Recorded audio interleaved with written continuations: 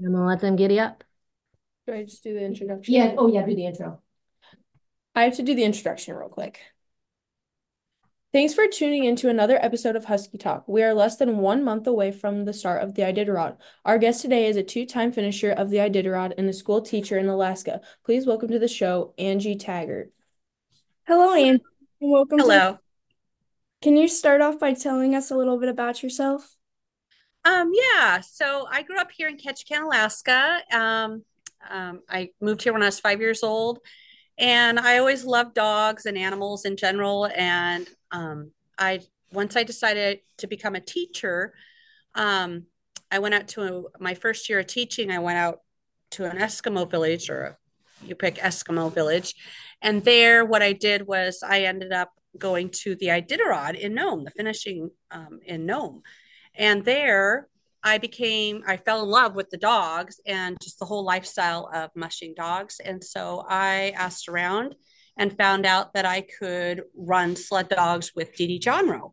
And so I started my whole career of running dogs with Dee Dee Johnrow. And then um, it took me 10 years with a lot of work to get back to where I needed to run my first race in 2011. So you were the first person to catch a can to finish the Iditarod. Can you tell us about the support you received from the community and how it felt to represent your town? Yeah. Ketchikan is a really caring community. They're always there supporting people when they're in need. And people are super excited to see that somebody from our town and Southeast Alaska in general they were going to go up and run the race. And a lot of people down here, we have not a lot of snow compared to up north. And so, it was kind of hard for some people to wrap their minds around somebody going up and doing a race like this. And once they realized that I was going to have to move north to train for the Iditarod, they put together so many fundraisers. I actually ended up raising about $80,000 here in Ketchikan with different businesses and people donating things and having spaghetti feeds and salmon feeds and any kind of feed you could think about, just to raise money for me to complete those races. You were talking about being a dog handler earlier. You were talking about being a dog handler easily. That's okay. Take two. Okay. You were talking about being a dog handler earlier. Tell us about that. Yeah. So I ended up working for Dee Dee Johnrow, and it was an amazing experience. I was a puppy trainer, so I had 20 about 25 puppies that I had to harness break and train in order to go into the larger team. And it's probably one of the hardest things to do because they're all over, as a puppy, they're just everywhere. Mhm. Just like younger kids are running around and yelling and all this stuff. And I had a really good time with that though, and it taught me to work really hard because it was a lot of work to get them to run straight ahead. A lot of times they would be, looking back at their partner or playing around. They were just messing around all the time. So training puppies was a lot of work, but it was very rewarding in the end to see those dogs racing in Iditarod a few years later. So Yeah. it's pretty cool. Balancing the demands of training for the Iditarod along with being a teacher must have been quite a challenge. Can you share how you manage your time effectively? Yeah. So I did leave my teaching job for a year to do the race because I just couldn't see how I could do it all alone without having that time available, all day long.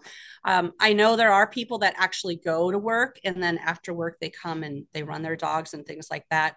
But I knew moving away from Ketchikan and being in a different place, it was just going to be easier for me to not be working at that time and just focusing on the dogs. I had no other people helping me train, so it's just myself and the dogs. So I really had to focus solely on that. It sounds like you ran the Iditarod to raise money for breast cancer awareness. Can you share more about the inspiration behind this? Yeah. So my second Iditarod that I ran, my mom at the time was diagnosed with breast cancer. And so I thought, wow, that'd be an amazing way to get the awareness out there and to raise money for breast cancer, um, and helping others that are going through this fight to win that. And she did. She made it through it. So it was a really awesome thing to be able to do for her and just for anybody that was going through breast cancer. Along with that, can you share with us more memorable moments from your Iditarod races that stand out to you? Some more memorable things. I mean, on the race, Yes. during the race. Mhm. I would have to say that overall, I was really worried about going into a lot of the like the Dalzell Gorge and the burn where there's not a lot of snow. You just hear horror stories about people having a lot of issues through those places. And overall, both the races, they were pretty mild, or at least I thought they were pretty mild.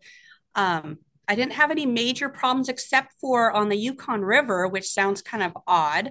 But the Yukon River is so vast, it's so wide open. At some points, it's like a mile wide and it's just flat. There's nothing there, no trees, nothing to look at. It's pretty boring. But what happened when we were on the river was there was a headwind. There was like a 20, 30 mile per hour headwind blowing at us. And coming from Willow, where I trained my dogs, we didn't really have wind there. And so I thought my race was going to end on the Yukon River because I could not find a leader out of my 8 leaders out of my 16 dogs on my team. I couldn't find a leader that would go up in front and lead into this wind. And so I was just constantly switching dogs back and forth, and they would keep turning the whole team back around, going the opposite way until I finally found my one leader, Carmack.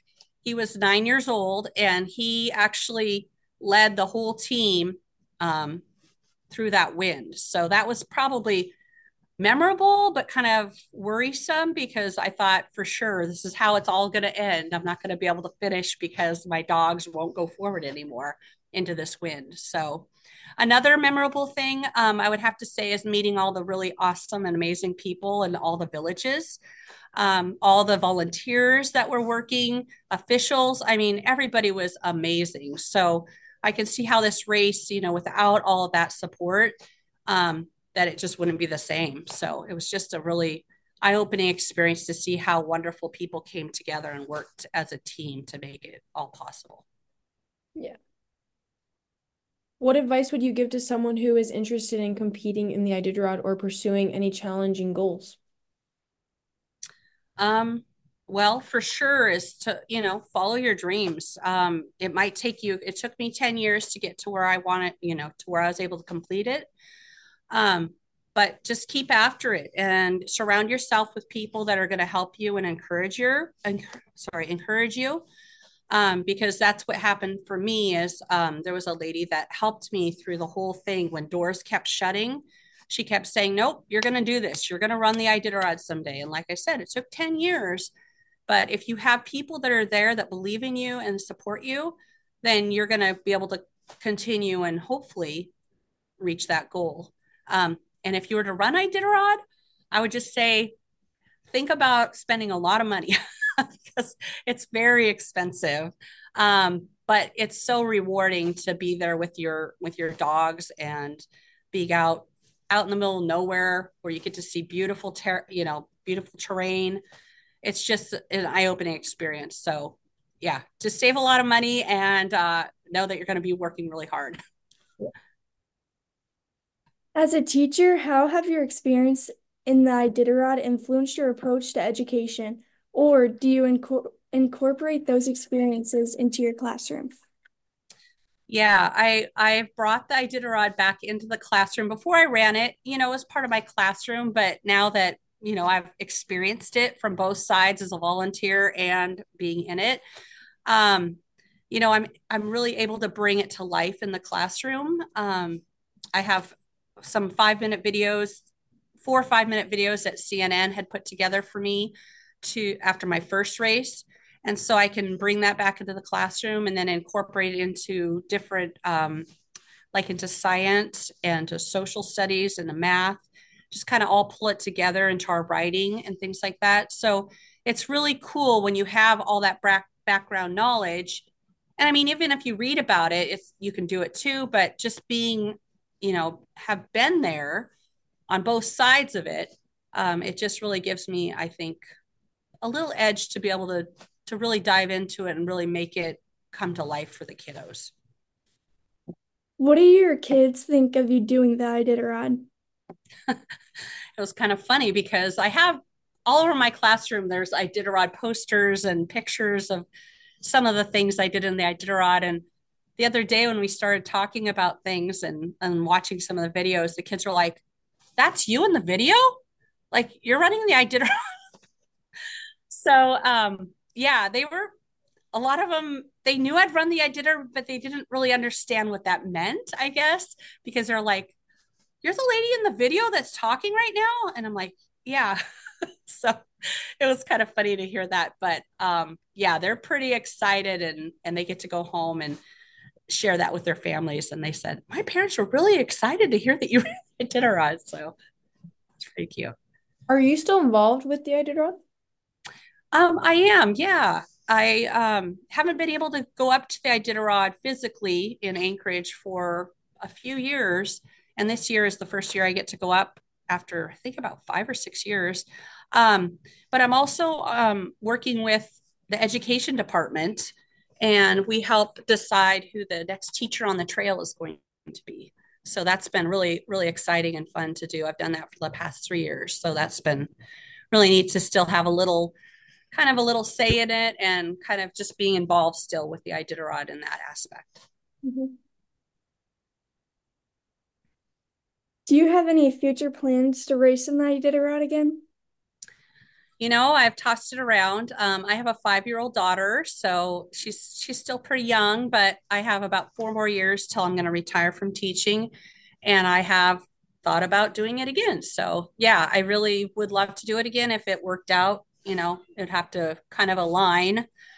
Again, having enough money to do that and seeing where my daughter is at school and things like that. But yeah, it's something I would love to do again because I was on the 2 times I ran it, I ran the Southern Trail. So I never got to see the Northern Trail. So I think it would be really cool to be able to go back and see what it's like the other way. Finally, we have the Iditarod Fast Five. We have 5 different Iditarod topics we'd like you to try to answer as fast as you can. Okay. Okay. Favorite musher? Let's see. Brent Sass. Favorite Iditarod book? Danger the Dog Yard Cat. Favorite checkpoint? I would say Unalakleet. Favorite volunteer? Oh geez. I don't know. It's been a while. Let's see. Yeah, I don't know. Sorry. That's okay. Favorite former champion? I would have to say I like Ryan Reddington. Thank you so much for being on our show, Angie. Thank you. Yeah, thanks so much. It was a lot of fun. Thanks, Angie. I'll probably get it posted out tomorrow and send you a link and everything. Do you kind of cut things out and stuff like that?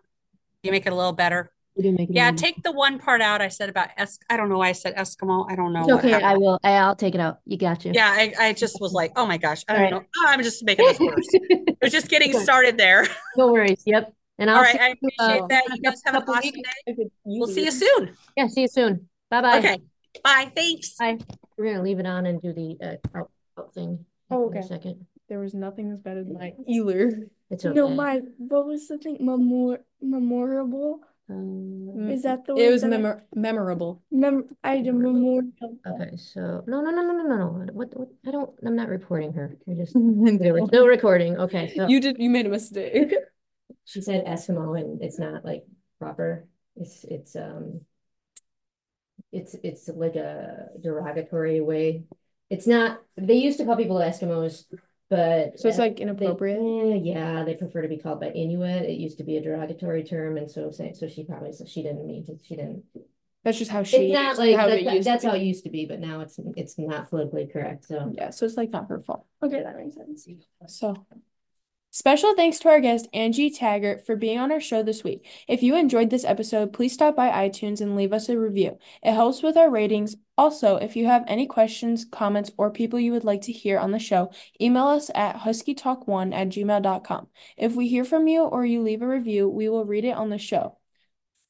We would like to also give credit to Hobo Jim for our intro song, the Iditarod Trail song, and our outro song, Reddington's Run. good job. It's Iditarod. It's all right. It's good. This is Iditarod. her first time. It's first timer here. You did great.